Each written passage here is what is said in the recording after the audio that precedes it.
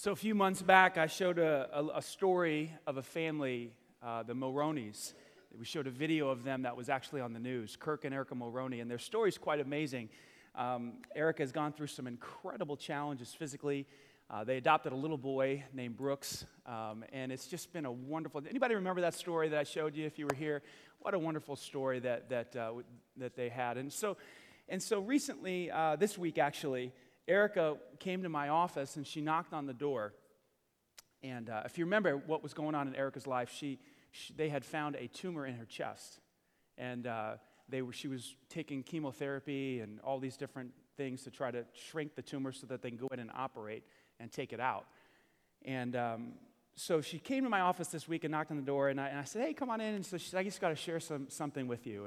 And I said, "Well, what's that?" And so she began to say that, she went to the surgeon because she was getting really tired and worn out from all this chemotherapy, and she wanted to say, "Okay, we got to do something. Let's get this done." And so the surgeon did a scan, and they scanned her chest, and they came back, and the surgeon said, "Well, it looks like there's nothing to operate on. I can't see the tumor." And Erica's telling me this week. Isn't that awesome? Isn't that awesome?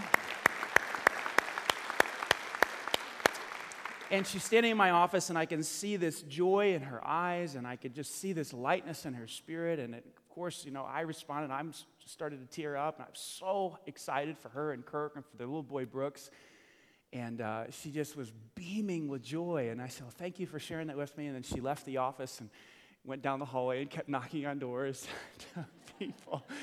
Later on that day, I overheard her in the hallway say these words. I wrote them down in my journal. She said, "This is the greatest news I've received in 2.5 years." And you could see it. You could see it in her eyes. She was almost like she was walking on air, And I got to thinking about that because I was studying for this series. This is a brand new series called The Gospel. And what I realized is that, man, that's what good news does. Like, good news lifts your spirit. Good news lightens your step. Good news brings joy to your life. Good news makes you smile. Sometimes it makes you cry tears of joy. Have you ever had really good news do that to you? I saw it in Erica's face. I saw it in her body. And if you see her in the hallway today, she's going to be floating. She's still floating around the campus because the good news is sustaining her. That's what the gospel means. The gospel means good news. At its core, that's the translation, good news. And at its core, the gospel means it's the good news that you and I can be reconciled to God, that you and I do not have to pay for our sins, that you and I could experience grace and mercy, that you and I don't have to spend eternity apart from God because we've broken His laws. Isn't that good news? Do you agree with this? That when we put faith in Jesus Christ, we can be forgiven and we can spend eternity with God. We can go to heaven when we die. Anybody excited about going to heaven? Anybody? Yeah, that's good news. That's good news. And at its core, that is what the good news is. It is this idea that I can be with God forever. See, the average person lives about 75 years now, and then we go into eternity. And the good news says you can go into eternity with God, and that's wonderful. And I rejoice over that, and I think about heaven sometimes, and I get filled with so much, excitement for it, and I cannot wait for it many times.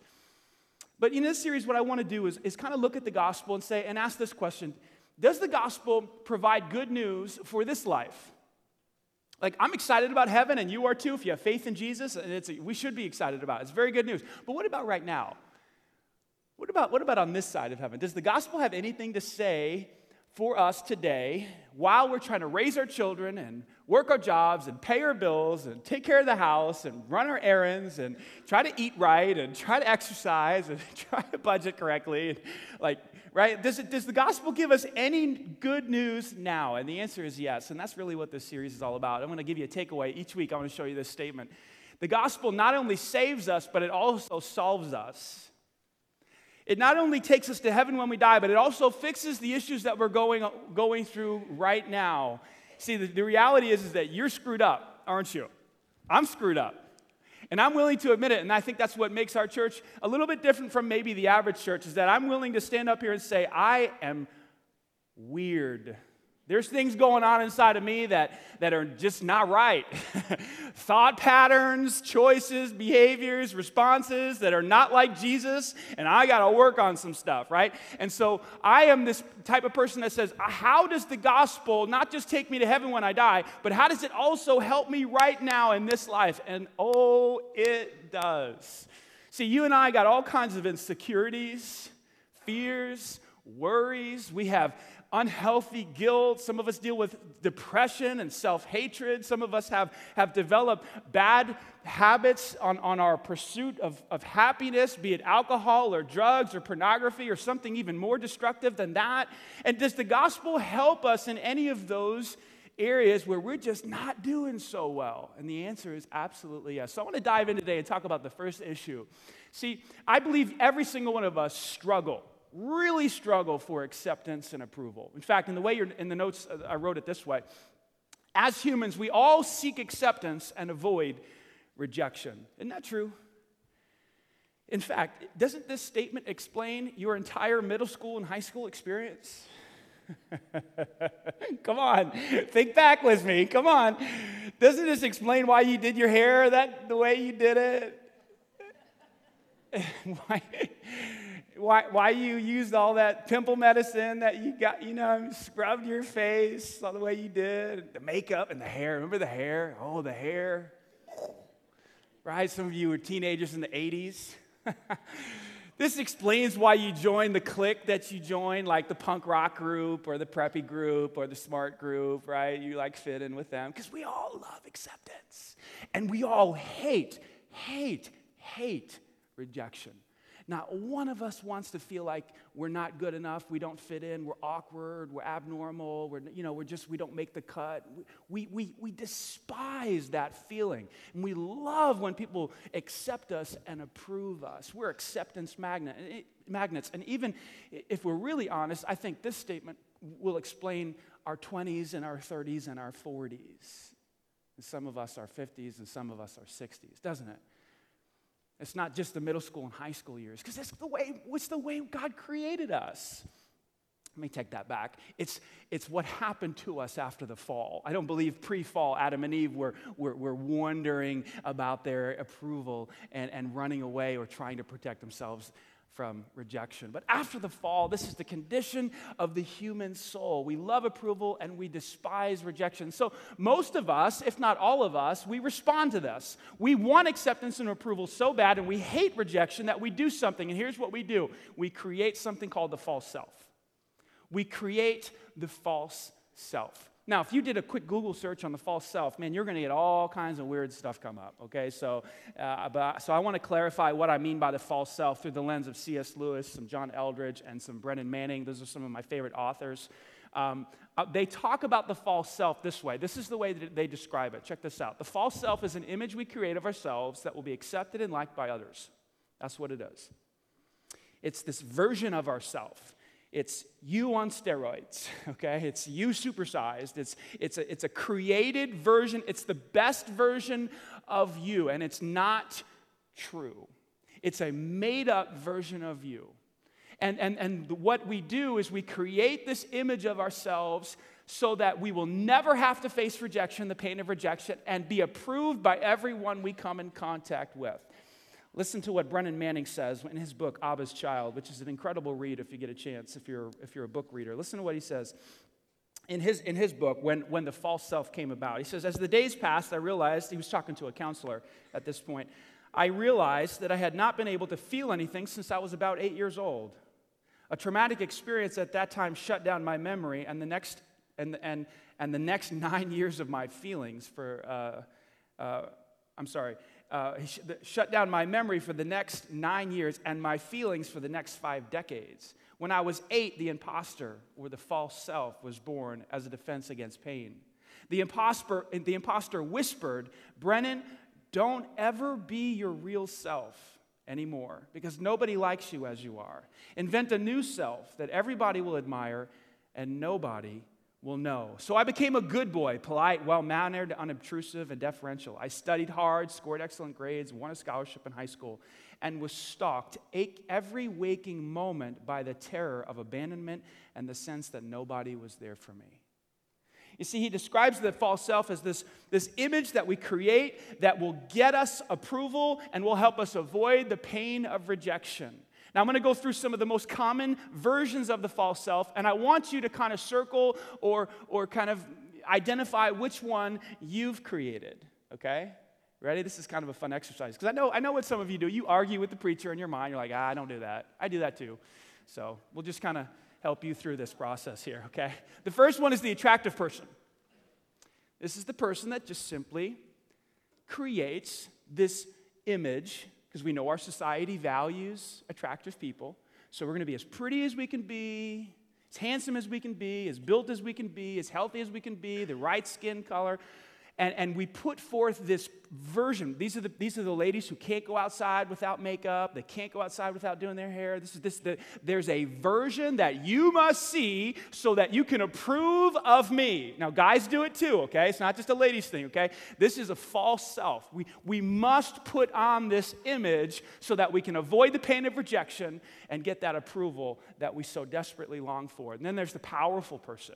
This is the person that needs some type of achievement that they can point to and say, look at me, and look what I've done, and look what I'm in charge of, and look what I run, and look at how many people report to me, and I am powerful, and don't you approve? And in our world today, we go, yeah, wow, you're so powerful. Look at what you're in charge of, right? Then number 3 is the wealthy person. We know our culture values money, and so people simply say, if I get a lot of money, then people will admire me and respect me, and you can build a very, very strong false self when you have a lot of money. And then this one is the tough guy, This one I tried when I was in high school, but I wasn't very good at it because I was just too skinny. So I couldn't be the tough guy. But, this is one that guys, most guys struggle with. We go, I'm going to be tough. I don't cry. It's like we try to put forth that false image so that we can gain some type of respect, some type of affirmation, and then we won't be rejected. This one is the talented guy. Next one is the talented person. Oh, man, I milked this one. This is the one I created for myself. Like all through middle school and high school and even after that. I noticed that if I could excel in the area of sports, that I could get recognition and affirmation and approval. I could get my name in the paper. I could win awards. I could break some records. I could do this or I could do that. And so, man, I milked this one. This was my false self all the way through high school. Have you seen? Have you heard? Did you read about? It was the way I gained my acceptance and my approval. Then there's this one right here, the smart person. These are the people that go for the degrees and the education. And have you seen? And did you notice I'm a doctor? And did you notice I have my master's? And did you notice I've read all the books, right? Then the next one is the crazy person. I did this one too. I was that kid who would do the outlandish things so that people would go, whoa, he's so crazy. Did you hear what Daddy did? Like stupid stuff. Like I remember I had some kids in the youth group, right? And I'm talking about your kids now. When I was a high school pastor, and I noticed, I could see it because I did it. I could see it right, and I knew what they were doing. They were doing the outlandish things so that everybody would go, did you see what he just did? He just licked her shoe, the bottom of her shoe. Like that, stuff like that would happen. Like, dude, you just licked the bottom of her shoe. Why'd you do that?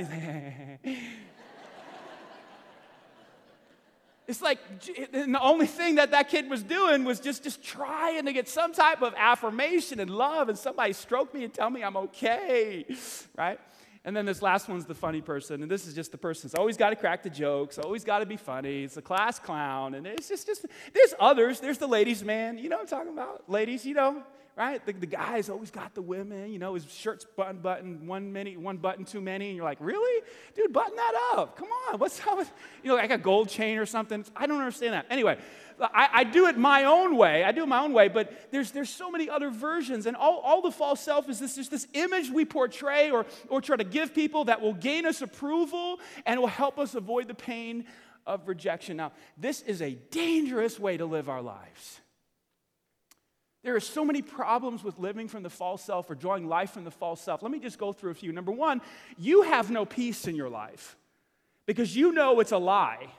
You know that there's duplicity and it's a facade and it's false and it's fake and you're playing a game. So inside, internally, you have no peace. There's no integrity. There's no wholeness inside of you. And you know what else is true about living from the false self? The people who are closest to you, they see the game.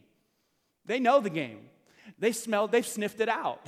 They can see that you're one way with this person and another way with this person. You're a chameleon and you're trying to draw affirmation and strength or life from your accomplishments or your body or your face or your PhDs or your degrees. They see it and they sniff it out. And so you lose respect with your wife and your kids and the people closest to you. You know what another problem is? You're never satisfied. The false self is never satisfied. It's a bottomless pit. It's a black hole. You can never affirm the false self enough. It always says more. Tell me more about me. Help me understand that I have value. Another problem with living from the false self is that you're frequently depressed. And here's why. Because there are times in my life and there are times in your life where people just fail to notice your false self. They fail to say something about it. They fail to stroke it. They fail to affirm it. They fail to say, wow, you're awesome. And all of a sudden now you're down in the pit. And you've got to recreate an even better image that people will notice and see and pay attention to so that you can be sure about yourself. Am I talking about you today? Come on. For some of you, it's the first time you've realized perhaps that why you get depressed on a regular basis. Because people stop stroking you. They stop noticing your false self. And so you kind of take a dive into depression. Another one is you constantly live in fear. The false self always lives in fear because what if somebody actually finds out the truth? That you're not that beautiful. What if somebody actually sees you without your makeup? Right? And so there's always this fear of people finding out the real you, the scared you, the fearful you, the one that worries over things, the one that loses his or her temper. Like, what if people really find out? So there's always this fear of being found out. Another huge problem with living from the false self is the inability to be by yourself. The inability to be in your room by yourself with no one else around. Because when you're by yourself, here's why you can't do this or you struggle to do this. It's because when you're by yourself, no one else is there to affirm you. You're left with the real you, and you don't like the real you. And that's why you're putting forth this image. You're not okay with the real you. And so you don't even like to be alone. You got to be on Facebook. You got to be on Twitter. You got to be out in the public. You got to be here. You got to be there. You got to go. You got to be around people so that they can stroke you and notice your false self. See that? But the last one I think is the most damaging part of all this is that there's very little intimacy with God when you're living from the false self. Very little intimacy with God. Here's why. Because you know there's all this duplicity going on inside of you. You're living two ways. There's this image you project, and then there's the real you. How are you supposed to approach God like that and have any type of intimacy with God when you're coming at him with all of this duplicity? Like he sees right through it, and you know he sees right through it. So then you try to pray, and your prayers fall short, and you notice that you don't really have a prayer life, and you struggle to pray, and you struggle to read the scripture because you're playing a game, and you know God sees through it all. So you're like, man, this is just hard. It's hard. I can't play God. And you know you can't play God. So when it comes to intimacy with God, it's very little when you're living this from this false self. So here's the question today I want to try to solve. Does the gospel say anything about this? Does the gospel help us? What do we do?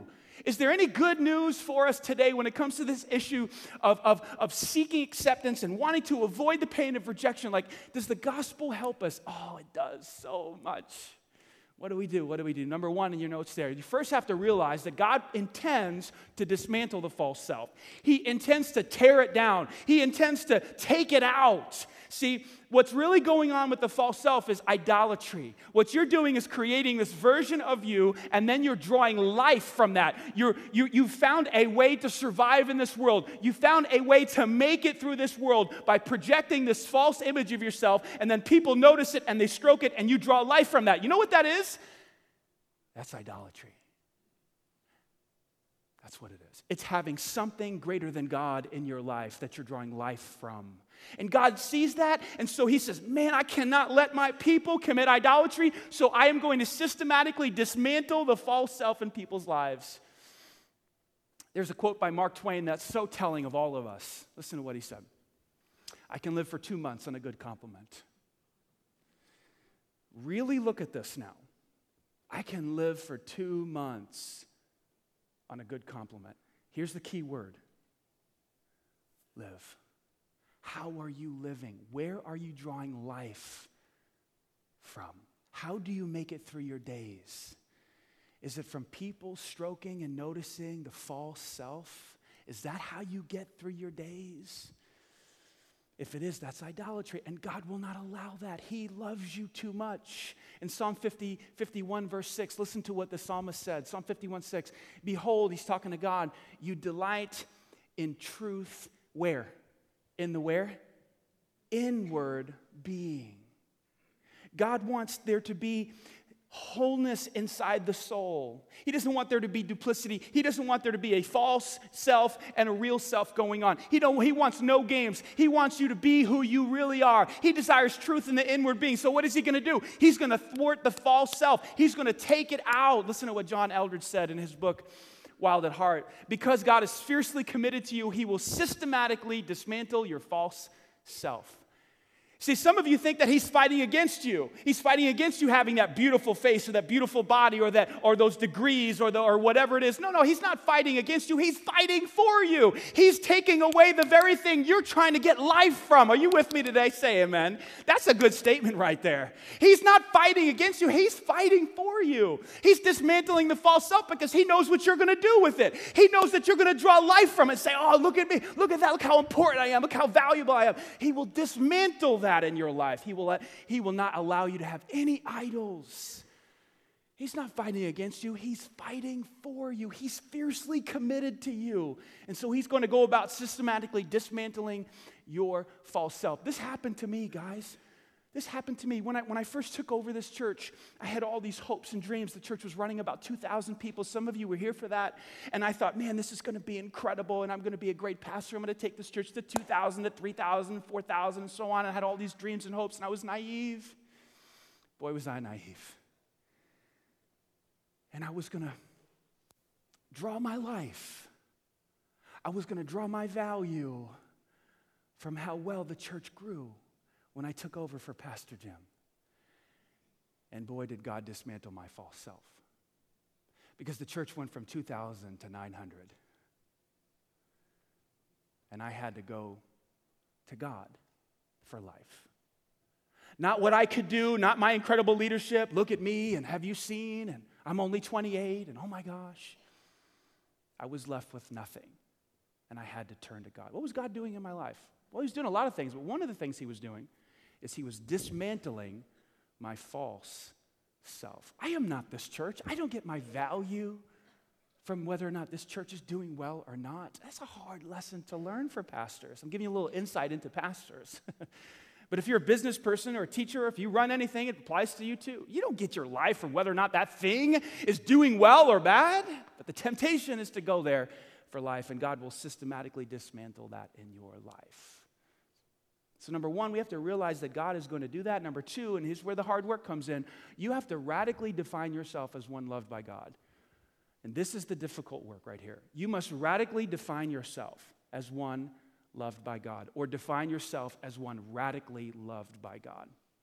What I mean is that you must see yourself as one who is the object of God's immense, immeasurable, all-consuming love. Like you have to see yourself as that person. Listen to 1 John chapter 3, verse 1. The Apostle John says it this way: see what great love the Father has lavished on us. He's poured it out on us. He's given it to us generously, that we should be called what? Children of God. Say it a little bit louder.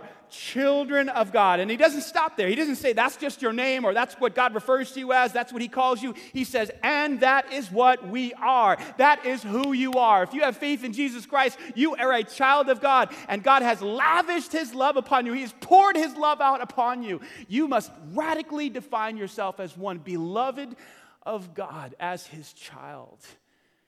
In Brennan Manning's book, Abba's Child, he writes about a guy named John Egan, who's just an average guy, math teacher, lived 30 years he lived longer than that, but he was a math teacher for 30 years, but he never led thousands of people to Christ, and he wasn't a significant name in Christianity at all or whatsoever, but he kept all these journals about his walk with God. and his intimacy with God and his journey with God. And so someone found his journals, and they noticed that there was a treasure in these journals, that this man knew God. And one of the things that John Egan was told one day by one of his spiritual directors was this right here. He said, define yourself radically as one beloved by God. God's love for you and his choice for you constitute, here it is, your worth. Where's my worth come from? Does it come from my body? Am I the attractive person? Am I the powerful person? Am I the wealthy person? Am I the tough guy? Am I the talented person? No. His choice of you constitutes your worth. Accept that and let it become the most important thing in your life. Wow. What's the most important thing in your life? It's probably the thing that you're drawing life from. Isn't that interesting?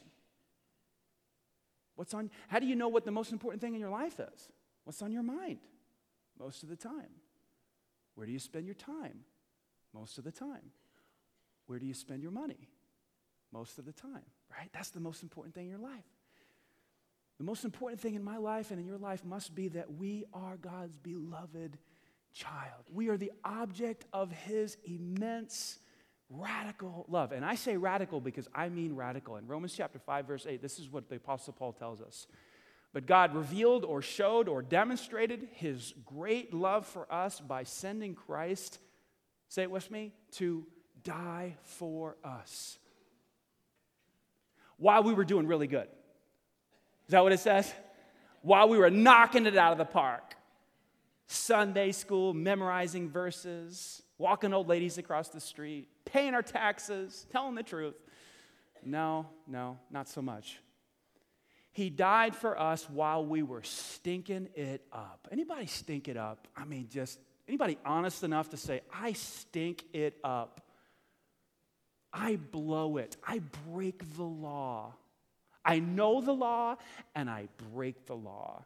And even when I was breaking the law, this Jesus died for me.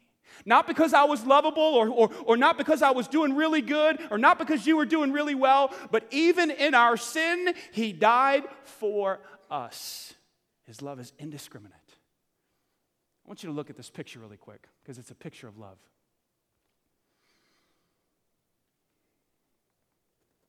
But God demonstrates his love for us in this, that while we were sinners, he was nailed to a cross.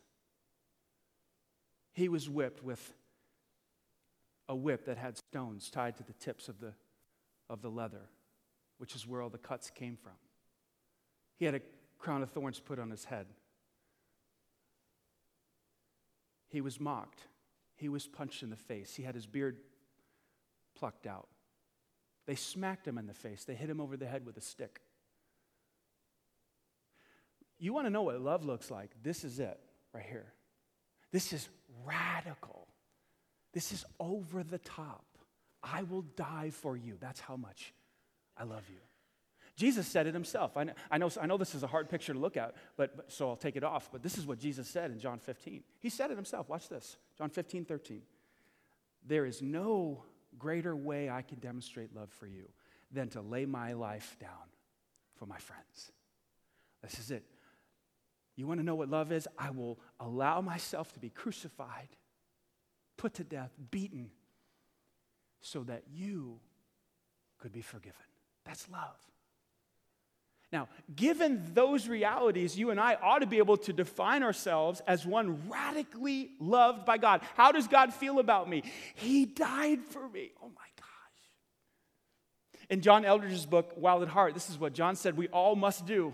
He said, we must ask God what he thinks of us. Instead of going to our image, instead of going to our accomplishments, instead of going to any other false, image we project, we must go to God and ask him what he thinks of us. And we must stay with that question until we have an answer.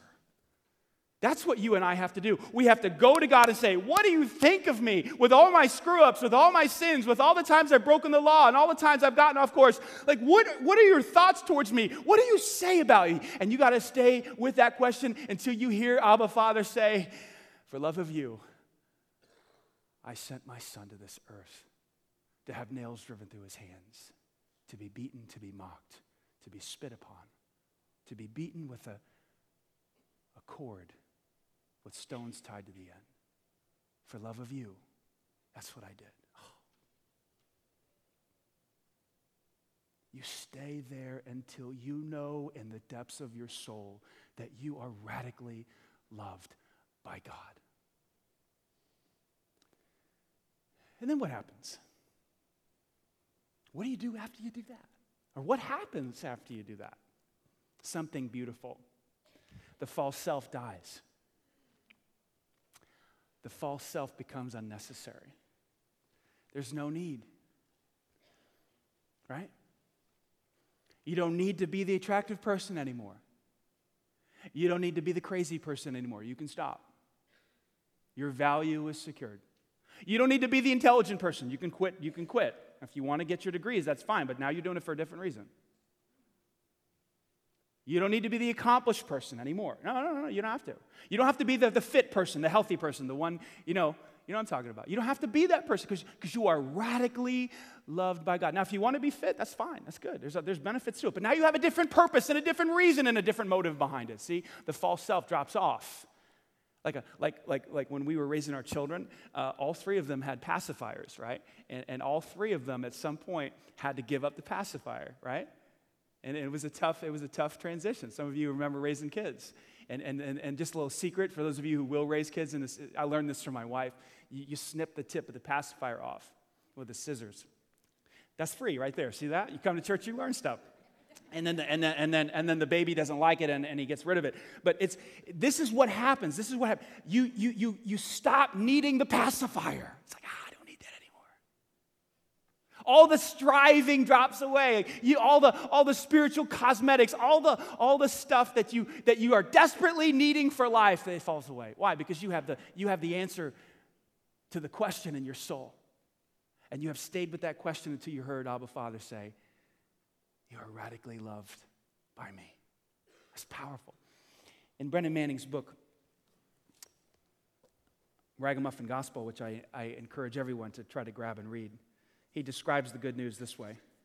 He says, the good news means we can stop lying to ourselves. The sweet sound of amazing grace saves us from the necessity of self-deception. God not only loves me as I am, but also knows me as I am. Because of this, I don't need any spiritual cosmetics to make myself presentable to Him, and I would add to others. I accept ownership of my poverty and powerlessness and neediness. That's the good news. And of course, I can't preach a sermon without some C.S. Lewis, so this passage shaped my understanding of what God wants to do in my life and in yours. Listen to these incredible words from his chapter on pride. He wants you to know Him, wants to give you Himself. That's what God wants to do. And He and you are two things of such a kind that if you really get into any kind of touch with Him, you will, in fact, become humble, delightedly humble, feeling the infinite relief of having for once got rid of all the silly nonsense about your own dignity, which has made you restless and unhappy all your life. He is trying to make you humble in order to make this moment possible, trying to take a lot of the silly, ugly, fancy dress off, in which we've all got ourselves up and strutting about like the little idiots we are. He just knows humans. I wish I had gone a bit further with humility myself, and if I had, I could probably tell you more about the relief and comfort. Powerful words. I could have probably told you a little bit more about the relief and comfort of taking the fancy dress off, getting rid of the false self with all its look at me and aren't I a good boy, and all of its posing and posturing. Watch this. To get even near it, even for a moment, is like a drink of cold water to a man in a desert. That's the good news on this side of heaven. That you and I can drop the false self when we get near to God, when we hear Him say, you are my beloved daughter. You are my beloved son. And all the striving falls off. I remember when I first received Christ, I had duplicity beyond duplicity, and I was one way with my friends and one way with my mom. Had an image with her and an image with my friends. And I remember when I put my faith in Christ at the age of 17, I felt like I could come clean because Abba Father said to me, I've seen it all, Danny, and I love you. And I remember there was this one particular night that we did something really bad, and there was a guy that lived in town that had a reputation for doing some pretty bad things to boys. And nobody liked him. And so my buddy says, hey, why don't we drive past? He had a baseball card shop, like a store shop. He says, why don't we just drive by and just throw bricks through his window? I was like, man, that's awesome. He deserves it. This is before I was a Christian. So we used my car. We drove up. We did a drive-by brick shooting. Put the car in park, popped out, threw the bricks, like total glass frontage for the store. It was crazy. Broad daylight. We jumped back in the car, speed out of there. Now, after I did that, I thought, okay, like somebody saw my license plate. It's just a matter of time before the police knock on the door. Mrs. Anderson, your son, it's his license plate, yada, yada, yada, yada. And I'm getting locked up and I'm going to jail. So you had that guilt hovering over me. And then when I got saved, I was like, I can be me. I can shed the false self. So I actually went to my mom and I confessed to her what I did. And of course, it broke her heart. But I couldn't even believe that I would be willing to tell her that story. And the only reason I could is because I knew God had communicated to me that I've seen everything you've ever done, and I still love you. And I was free. I could stop pretending. I came clean. That's the good news of the gospel. You can be you. And what is you? You are a child of God. Now, in this next moment, our team's going to lead us in the song about the love of God. Will you allow yourself to have a moment with God and pretend like nobody else is here? And during this song, allow God to speak to your heart and say, you are my beloved child. And then I'll come back up and close us. The word incarnation is a word that theologians use to describe God becoming a man. That Jesus would enter this world, that God would take the form of a man. When you ask the question, why? Why? Why did God become a man? Here's what it comes down to. In John chapter 1, verse 12, this is what we find. But to all who believed in him and accepted him, the God who became a man, he gave them the right to become children of God. Like when you sum it all up, when you scrub it all down, why did Jesus come to this earth? Why the incarnation? Why did God become a man? It's so that you and I could become children of God. Now, how do you become a child of God? You have to believe in him and accept or receive him. How do you do that? You come to church? No. Be a good person? No. Get baptized? No. There are some churches that tell you that's how you do it. It's not true. Don't believe it. Otherwise, I'd sprinkle water over all of you and get you all into heaven with a hose. Holy water. Shh. I try to baptize every one of you every Sunday. Get baptized. Get baptized. It's not baptism. Come on. It says right here. You believe and you receive by faith. You put your faith in Jesus Christ. You receive him as your Savior. How do you do that? You reach out to him through prayer. You say, God, forgive me of my sins. Jesus, I believe in you. I believe you're the Savior. Make me your child. I did that in my backyard all by myself. Surely you could do it right here if God is leading you to. And if you'd like to become a child of God today by putting your faith in Christ, I'm going to ask you to close your eyes and bow your head. I'd ask everybody to do that. Just pray. If you've already put your faith in Christ, pray for those who are about to do it. If you feel led to become a child of God today, say this to God right now. Express your faith to him. Say, Dear Jesus, I believe you're the Savior. I believe you revealed your love for me by dying on the cross. And right now, I put my faith in you. I trust you for the forgiveness of my sins. I turn from my life of selfishness and sin towards you for grace. Help me from this day forward with your strength to honor you with my life. I pray this in Christ's name. Amen. And everybody said, amen. If you put your faith in Christ today, just now, our church would like to put a Bible in your hands because we believe with all of our heart that sermons are really cool, sermons are great, you can learn some stuff and be challenged, but the way you're really going to grow in your faith is if you begin reading the Scriptures every single day on your own, seeking God, seeking to understand His will, and we believe that as you seek Him through the Word, He's going to begin to speak to you and guide you and instruct you and open your eyes to who He is and what His will is for your life. So there's tables back here to my right and to my left. If you just prayed to receive Christ today, or if you prayed to receive Christ last week, please go back there and tell them, and they'll put one of these Bibles in your hands. Can we give God glory today? Awesome, awesome. For the rest of us, as we leave, here's the thing. Watch this, ready? As soon as you walk out these doors, you're going to be confronted with your false self again. She's still there.